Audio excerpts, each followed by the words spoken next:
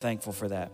Genesis 16, and I'm going to read a scripture out of Proverbs chapter 3 and verses 5 through 6. You don't have to turn there, but I'm going to read it really quick for you.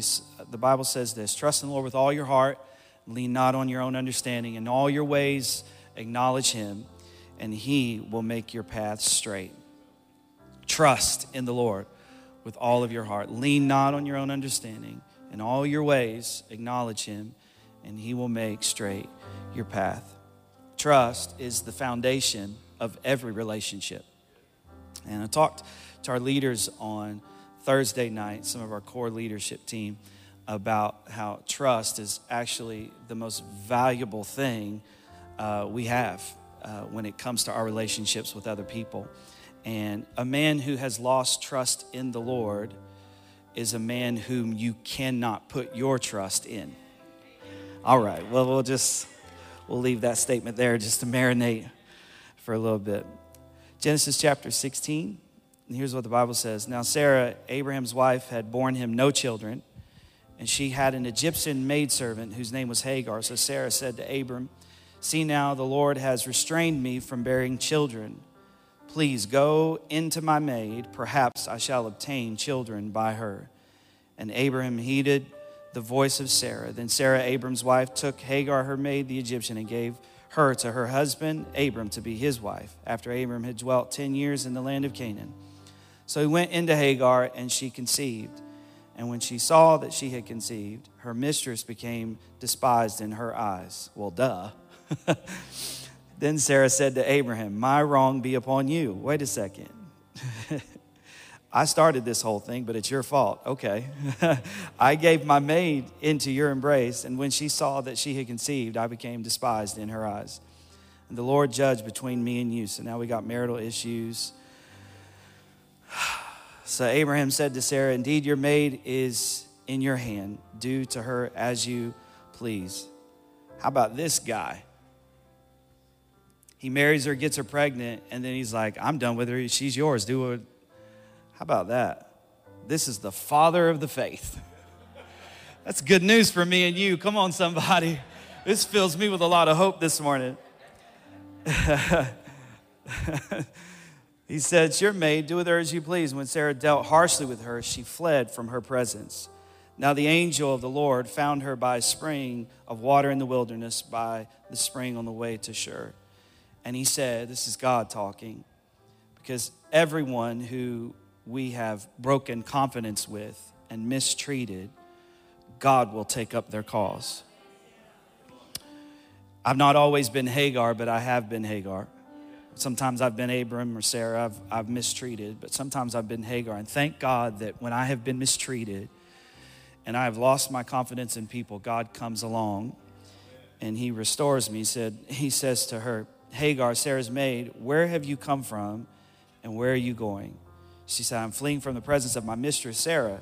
The angel of the Lord said to her, "Return to your mistress and submit yourself under her hand." Then the angel of the Lord said to her, "I will multiply your descendants exceedingly, so that they shall not be counted for the multitude." Now, check this out. This is how faithful God is to his promise. God promised that Abraham's seed would be blessed. And even though Abram did it the wrong way, God still blessed his seed. Whew, because God keeps his promise. Whew. It's an amazing thing to me that God would keep that promise, knowing what would happen as the result of Ishmael's life.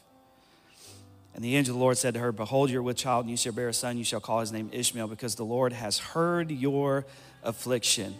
He shall be a wild man. His hand shall be against every man, and every man's hand against him. And he shall dwell in the presence of all his brethren." Then she called the name of the Lord who spoke to her. This is the only time God has called this. "You are the God who sees."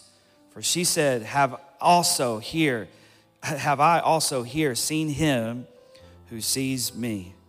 Therefore the well was called Beer-lahai-roi. Observe, it is between Kadesh and Bered. So Hagar bore Abram's son, and Abram named his son, whom Hagar bore, Ishmael.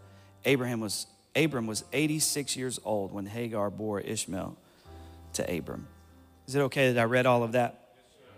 I want you to see something today, and hopefully I've got enough time to jump into all of it. If not, we'll pick it up next week. So Father, in Jesus' name, We thank you for who you are. We thank you for your presence that is in this room today. We thank you, God, that even though we have been faithless, you remain faithful. And so, God, today we just ask for you to, over these next few moments, speak clearly to our lives. In Jesus' name we pray. And everyone said amen. Trust, I was saying to you, is the foundation of every relationship. And trust is not something that we give. Trust is something that is earned. And one of the things that happens in the life of Abram is that Abram, he expresses faith in God, but faith is a little bit different than trust. Faith is, Hebrews tells us, faith is the substance of things hoped for, the evidence of things not seen. So faith by nature doesn't have any proof. That's why when people say, prove to me that God exists, I tell them, I said, I can't, it's by faith. There's part of what we're doing today is believing in a God that we have really never seen. We've heard stories about, but maybe we felt him, but we've never seen God. God has never come down in this room and announced himself and said, hey, I am God. We'd probably all pass out and die from fear or overwhelmed, but he's never done that. And so we are putting faith in a God we have not seen. Trust is confidence of someone's ability to keep a promise. When we trust, we are confident in someone or something. Trust is developed. Faith initiates our relationship with God. Well, grace initiates it. Faith opens the door. But trust is developed. That's why when you look at Abram's life, it's a life of faith that is mature. James 2:22 puts it this way. James 2:22 tells us that Abraham's faith was made perfect. Not just because of what he believed, but what he did. When I move into the arena of trust, my actions begin to back up what I say I believe in. Okay? So I'm saying trust is faith matured. Trust is faith matured. When I put my trust or confidence in someone or something, I'm putting my confidence in them to do what is right, to deliver on what they promised, and to be the same every time, whatever the circumstance is. One of our most favorite things about God, we say it all the time in church, he is the same yesterday, today, and forever. It's one of our favorite things about God is the sameness of God. And because he is the same, we can trust him. We can trust that when we go to him, he's not going to turn his face from us. Then when we cry out to him, he is going to hear us. We have confidence because he is the same yesterday, today, and forever. So trust is the confident belief in someone or something. And as a follower of Jesus, as a child of God, I am called to reflect the nature of God. And so in a world where we trust nothing, we have confidence right now in almost nothing. We have no confidence in the news. Everything is fake news. We have no confidence in sports. We think the playoffs are rigged. How does this happen? I think the NFL is rigged. Everything is rigged. Everything is stacked against us. Nothing is true. Everything is false. And trust is missing in our society. Well, no wonder trust is missing in our society because we as a society have stopped trusting in the Lord. And when you don't trust in the Lord, you are not trustworthy yourself. I cannot put my trust in a man who does not trust the Lord. I can't do it. So if God is trustworthy and we are called to reflect his nature, what does it look like to be trustworthy? And I know there are people in here today who, like Abram and Sarah, have lost confidence in God, maybe because of his timing, maybe because of what we think is a delay, and because we lose confidence in God. When we lose trust in God, we start to become untrustworthy as people. And so that's why they behaved the way they did towards Hagar, because they weren't trusting God. Now they were untrustworthy as people. And some of the worst moments in my life, I can point back to a time in my life where I didn't trust the Lord. When I've taken advantage of somebody, do you know why I've taken advantage of somebody? Because I didn't trust in God to give me the advantage. And so I had to take advantage.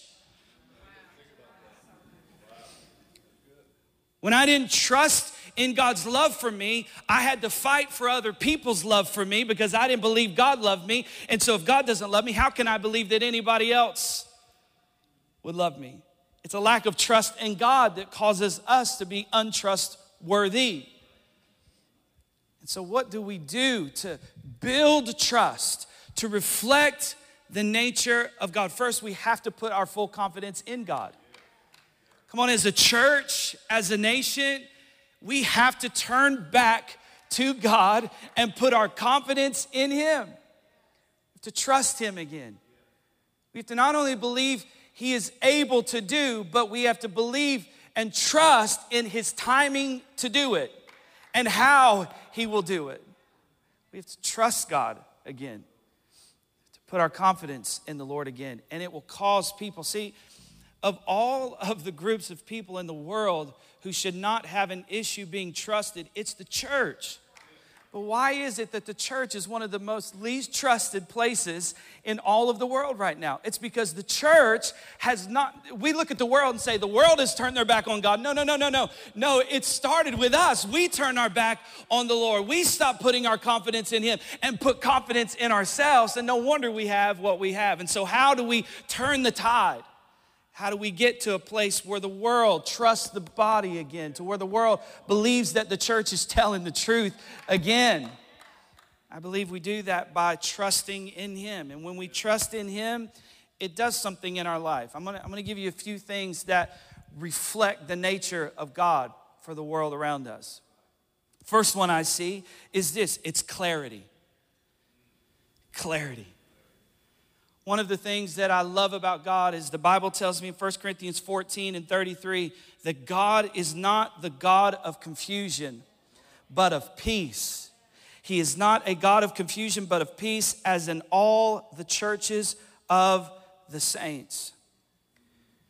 It's an amazing thing to me that we serve a God of clarity and of peace, but the church is the most divided group of people on planet Earth. We refuse to come together because of things that we disagree on when we have in common the thing that makes us all who we are. We are in Christ. But we have a lack of clarity and a lack of peace because there is no clarity about who we are for and what we are for. I think churches get identified by what they are against and are very rarely seen as what they are for. And we need to bring clarity to this again. We need to bring clarity to this again because clarity unifies, clarity motivates, clarity inspires trust. Clear communication leads to trust.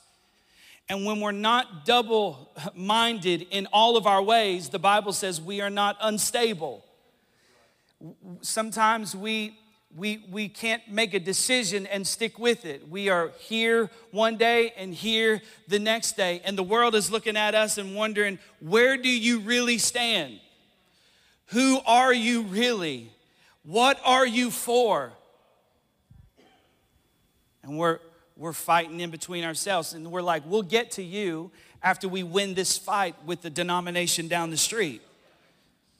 So there's no clarity, but God said there's supposed to be clarity. There's not. I'm not an author. I don't author confusion. I'm the author of peace, as in all of the churches of the saints. Clarity involves transparency, and I think that's one of the reasons the world looks at us and says we can't see you clearly, so we won't follow you closely, because we're not transparent. Church is the place you go and hide all of your stuff and stuff away all of your issues and act like you've got it all together. But that's not what God intended for the church. It was not to be a place where we hide our issues, but where we confess our issues and talk to each other about our problems and put it all out there so that people can see and we can pray for one another and stand with one another and agree with one another. And that's why God wants the church to be transparent. I had somebody told me one time I got done speaking and I had shared something about my life, and they said, don't say that about yourself. Don't tell people that about you because you want them to believe that all your prayers get answered. I said, sometimes I've prayed and God didn't do what I asked him to do in prayer. Sometimes I wonder, God, do you hear my prayers? Are you answering my prayers? And I'm saying this stuff and I get done and they say, don't say that to people because you want them to think. And I'm like, no, I want them to see. I don't want them to think something about me that is not true about me. Because if you start to think stuff that's not true about me and then the real me shows up, then you'll be disappointed. But how can you be disappointed if you expected it? I told you I was a mess. You won't be disappointed when I act like a mess. But if I tell you I'm perfect and everything's right and God hears all of my prayers and answers all of my prayers and I've never been sick a day in my life, I'll never forget, I was in a service and a guy was telling a story about how he was healthy his whole life, never been sick. And in that moment, he got nauseous and threw up on the stage. God was like, what'd you say again? What was that you said? Because he was telling people, he was like, you can live with such faith that you never get sick and you never struggle and you never have a need. I'm like, what Bible did you read? And you must have watched a lot of TBN growing up because that wasn't the life I experienced. There's got to be a clarity to what we're doing. There's got to be a transparency to what we're doing. We are real people who have been saved by the grace of God. We look at other people and we think, oh man, them. And God says, wait, that would be you except it be for the grace of God. And the apostle said, hey, the church was made up of people just like that. Of such were some of you. So there's got to be a clarity, and clarity begins with transparency. People will never follow closely until they see clearly. Second thing I see about trust is developed when we show compassion. When we have compassion. Matthew 9:36, the Bible says about Jesus, when he saw the crowds, he had compassion for them because they were harassed and helpless like sheep without a shepherd. See, there's no clarity in Abram and Sarah's situation. They've stopped trusting God, so there's no clarity. So they start to come up with their own ideas, right? Trust in the Lord with all of your heart. Lean not on your own understanding. They have begun to lean on their own understanding. They've come up with this plan. They aren't clear as to what God is doing because they've lost confidence. When they lose clarity, now they lose compassion, and they just grab Hagar and treat her as she's just this thing that they can trade back and forth. Here, she's mine, I'll give her to you. Well, no, once I've used her for what I needed her for, no, she doesn't belong to me, she's actually your problem. Where's the compassion? Compassion is lost because they've stopped trusting God. And when we stop trusting God, we lose compassion for other people, because when we stop trusting God and we get hurt or we get talked about or we get abused, then all of a sudden we don't trust God, so now we have to take vengeance. God said, vengeance is mine. So when somebody hurts me, I have to trust God. And if I don't trust God, then I'll be trying to get back at everybody that hurts me. So compassion is a sign that I've put my confidence in the Lord. When he saw the crowds, he had compassion for them. This is Jesus, the Son of God, holy, purity, come from heaven. And he looks at humanity. And instead of looking at humanity and say, golly, look at them. Can you believe the condition of America? Look at them. They're terrible. No, he looked at the condition and he said, and my heart breaks for them. They're like sheep without a shepherd. Does your heart break for the country, or do you want God to come and judge the country? Because you might get caught up in that judgment. Let's just be sure about that, because the Bible says it begins in the house of the Lord. So our big cries for God to come judge is actually a cry for God to come judge us. So, or would you rather him look at you and say, My heart breaks. What they really need is a shepherd. They need someone to love them, to have compassion for them, to care about them, to show them the way that they should walk in. He said they were harassed and helpless like sheep without a shepherd. Caring leads to trust. You remember the old saying, people don't care how much you know until they know how much you care. John Maxwell wrote these. He called them the 4 laws of caring. And I'll give these to you really quickly. LAWS, 4 laws of caring. L, listen. Listen. Every response from God you see in the Old Testament, what do you hear him say? I have heard the cry of my people. So he hears the cry of his people. Here comes Moses. He hears the cry of his people. Here comes Samson. He hears the cry of his people. This is what God does. He listens for the cry. Was it Jonah that said, I cried out from the depths and he heard me? I was in the belly of my own rebellion, Jonah says, and he heard my cry. He hears first. The Bible says that he is slow to wrath. He is quick in his mercy. How does he do that?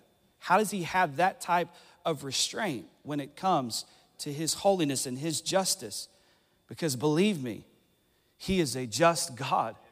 How does he hold back that type of justice? It's that he is quicker in mercy than he is in judgment. How does he do that? Because he listens first. He hears. And we cannot have compassion for people we won't listen to. If you have already established your argument, you will never have compassion. If you have already, I want to go so many places right now, but I don't have time for it. But in the world today, there are so many issues out there, right? So many serious issues on race and other things. And if we have already established our position, no wonder we can't have compassion, because we won't listen to anybody. We've already established where we're coming from.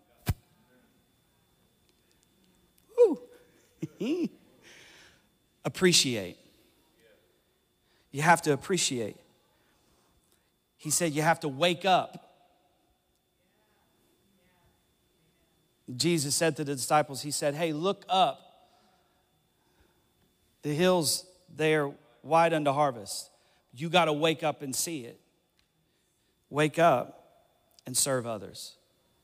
Serve others. Caring leads to trust. Third thing I see is character. Titus chapter 2, verses 7 through 8 says, show yourself in all respects to be a model of good works, and in your teaching show integrity, dignity, and sound speech that cannot be condemned, so that any opponent may be put to shame, having nothing evil to say about us. Wow. That's a powerful thought. He says, show yourself in all respects to be a model of good works. We weren't saved by good works, but church, we were saved for good works. And in your teaching, whenever you are in a position of authority in anybody's life, in your teaching, show integrity, dignity, and sound speech that cannot be condemned. That's when you're talking to your kids. That's when you're talking to your wife. Oh man, that's when you're talking to your coworkers. That's when you're talking to your boss. That's when you're at a ball game. He says, show integrity, dignity, and sound speech that cannot be condemned. Oh man. 2 Corinthians 8:21, the apostle says here, he says, for we aim at what is honorable, not only in the Lord's sight, but also in the sight of man. Some people are like, I don't care what anybody thinks. Well, you should, because God cares what people think about his people. Come on, somebody. God cares. God actually cares about this. I don't care what people think. No, that's when we say that, I hear what we're trying to say. I don't care if they're judging me. I don't care if and all of that is good if they're judging you. But if they are coming at you because you're a liar, and because you're a thief and because you've done wrong and you're like, I don't care what anybody thinks about me, you should reconsider that position, because God actually does care, because you represent heaven. You are supposed to reflect heaven in the earth. The apostles say we do care about what is right in God's sight and about what is right in front of men. See, because there's a faith that justifies us before God, but our works justify us before mankind. That's what the whole book of James is talking about. There is this belief in God. I confess with my mouth unto repentance, and I believe in God and I am saved. But faith without works is dead. And so the Bible is saying there is a faith in God that saves my soul, but there is a work associated with that faith that makes me look saved in front of other people. We don't talk about that a whole lot, do we? Because we'd rather stay over in this lane. But God is saying there's a lifestyle that you live that I'm interested in, how you look in front of other people. I'm interested in what people think about you and what people think about the church. It matters. Oh, man. It matters. Having character includes having integrity, being consistent in my thoughts, in my words, in my actions. Character is not formed in one day. It is through continued work and intentional effort. That's another word we don't like in church, effort. We don't like that one either. But it is through work and effort that we maintain our character and our integrity. Integrity, when you look at a ship and you say that ship has integrity or that boat has integrity, that you're literally saying there's no leaks. Nothing's leaking. It's all of the holes have been filled in. All of the gaps have been closed up. It's not that there weren't gaps. It's not that there weren't holes. It's just that now because of Christ, they have been filled in. And where I was comfortable with telling a lie every now and then before, I'm not comfortable with that anymore, because I'm concerned about my integrity. Where I was comfortable just cheating a little bit before, I'm not comfortable with that anymore, because I want to have integrity. Where I was comfortable taking advantage of somebody before, I'm not comfortable with that anymore, because I want to have integrity. Where I was comfortable cheating on my taxes before, I'm not saying I did all of this stuff, I'm just saying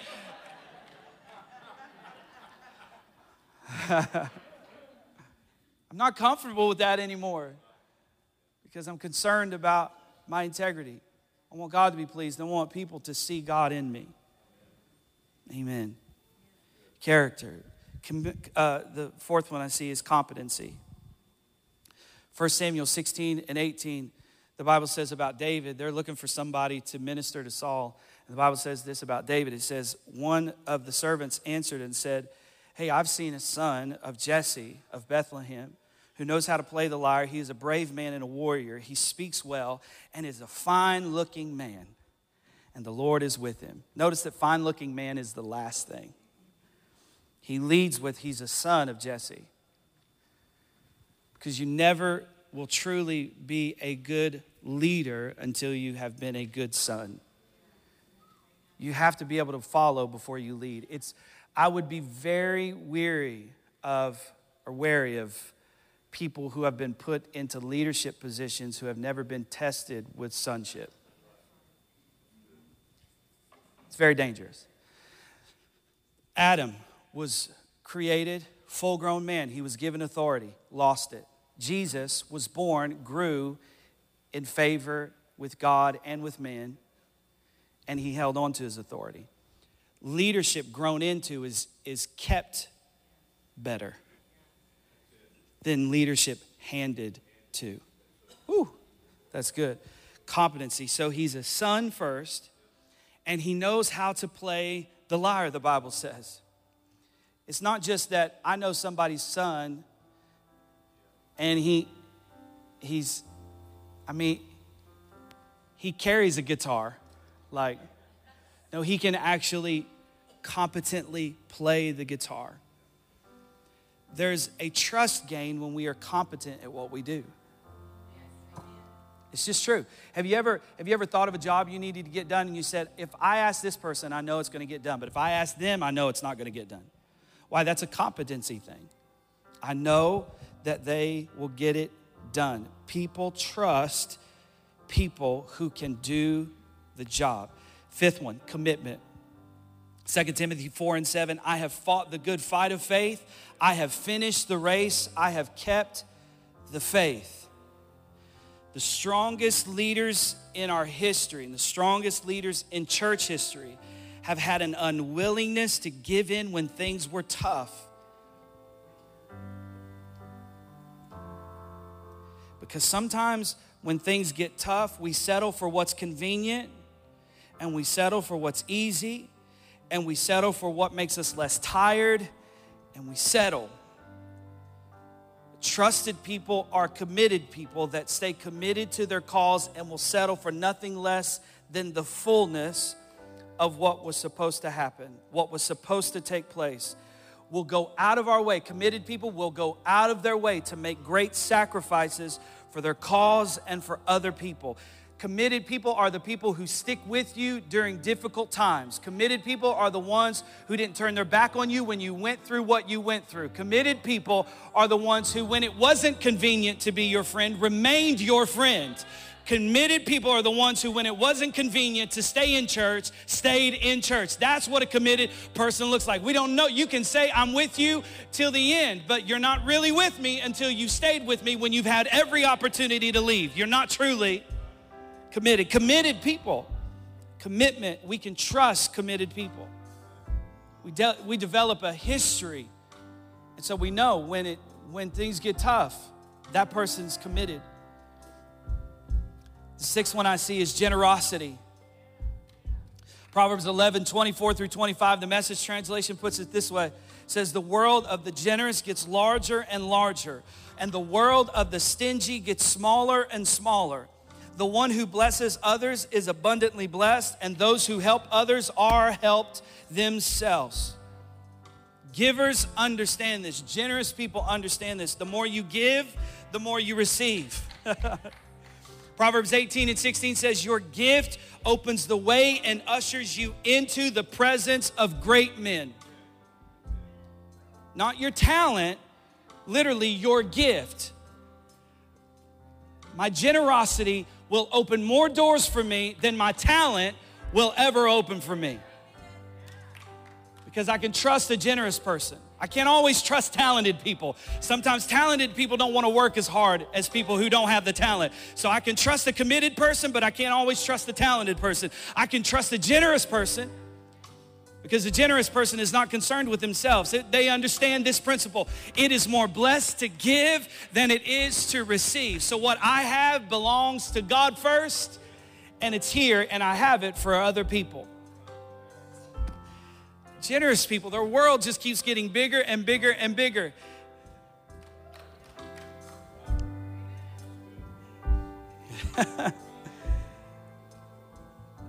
What can I give? I can give my attention. As a generous person, my faith becoming trust, my trust being the maturing of my faith. If I'm a generous person and my faith is maturing, then I am acknowledging others more and more and more. My desire is not for me to get acknowledgement. It's for others to get acknowledgement. It's for others to be known, for others to be seen. I'm generous with my resources.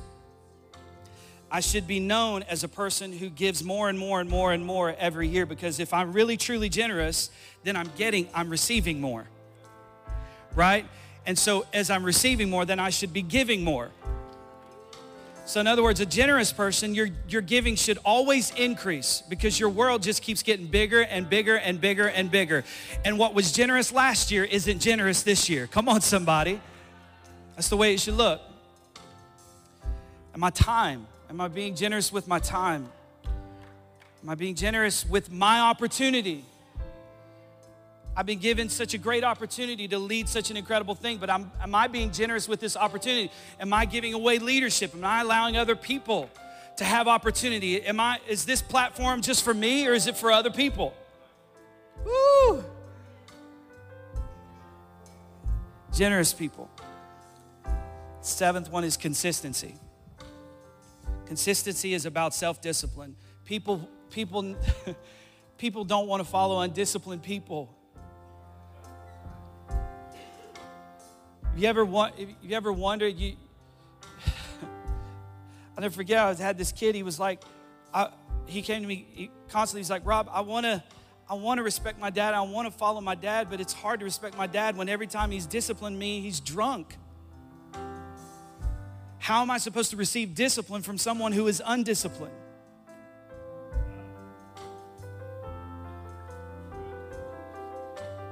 I need to be consistent. Without consistency, all of these previous thoughts will fall and falter. If I'm not consistently generous, if I'm not consistently committed, come on, if I'm not consistently a man or a woman of character, if I'm not consistently clear, all of these fall apart. I've got to be consistent. One of the things that I love over the years of being in this church is the consistency of some people. And there's something about when you see someone and their attitude is the same every time you see them.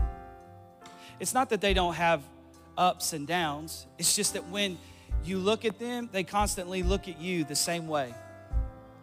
And over the years, there's been somebody in our church, and he's usually back here on the congos. But I don't know if you've noticed this about Glenn Hudson. But when you see Glenn, he's the same. He's consistent. How is that possible? He's put his confidence in a God who is consistent. And when he sees the consistency of God, it's a natural reflection for him in his life. And I'm just telling you, consistency will make a world of difference. A world of difference. See, sometimes to correct, we overcorrect, right? Sometimes we're in a car and we see something and we go, phew, like this, and we cause an accident when it was just a raccoon.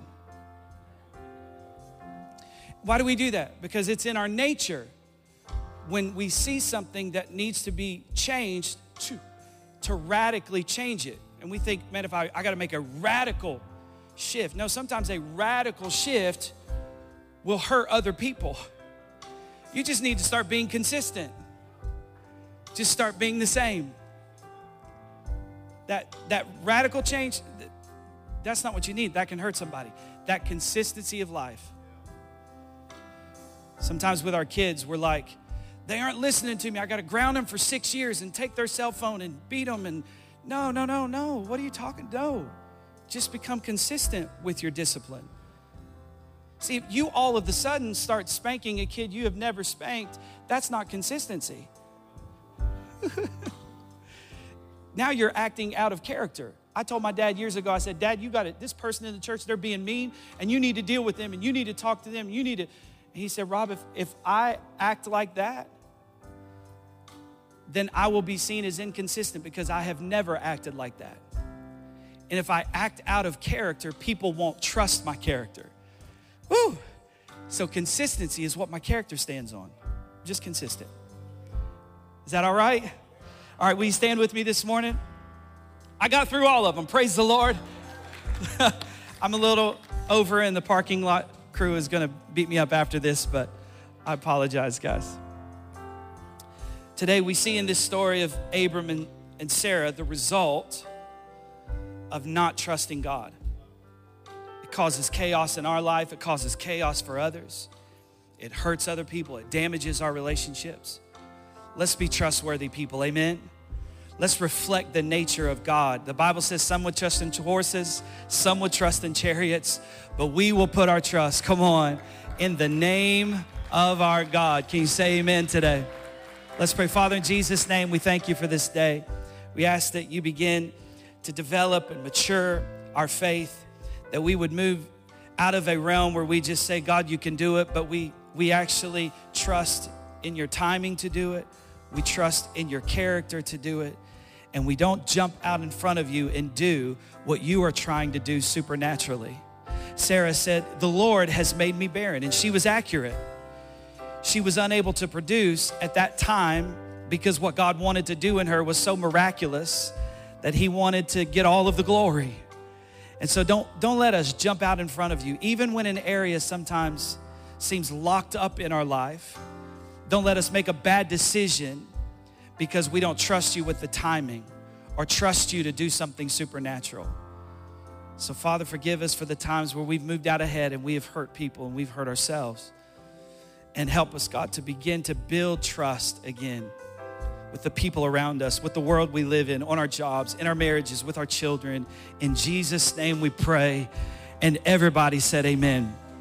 Amen. Come on, one more time. Could we just bless the Lord for his presence in the room today? He's been good. He's been good.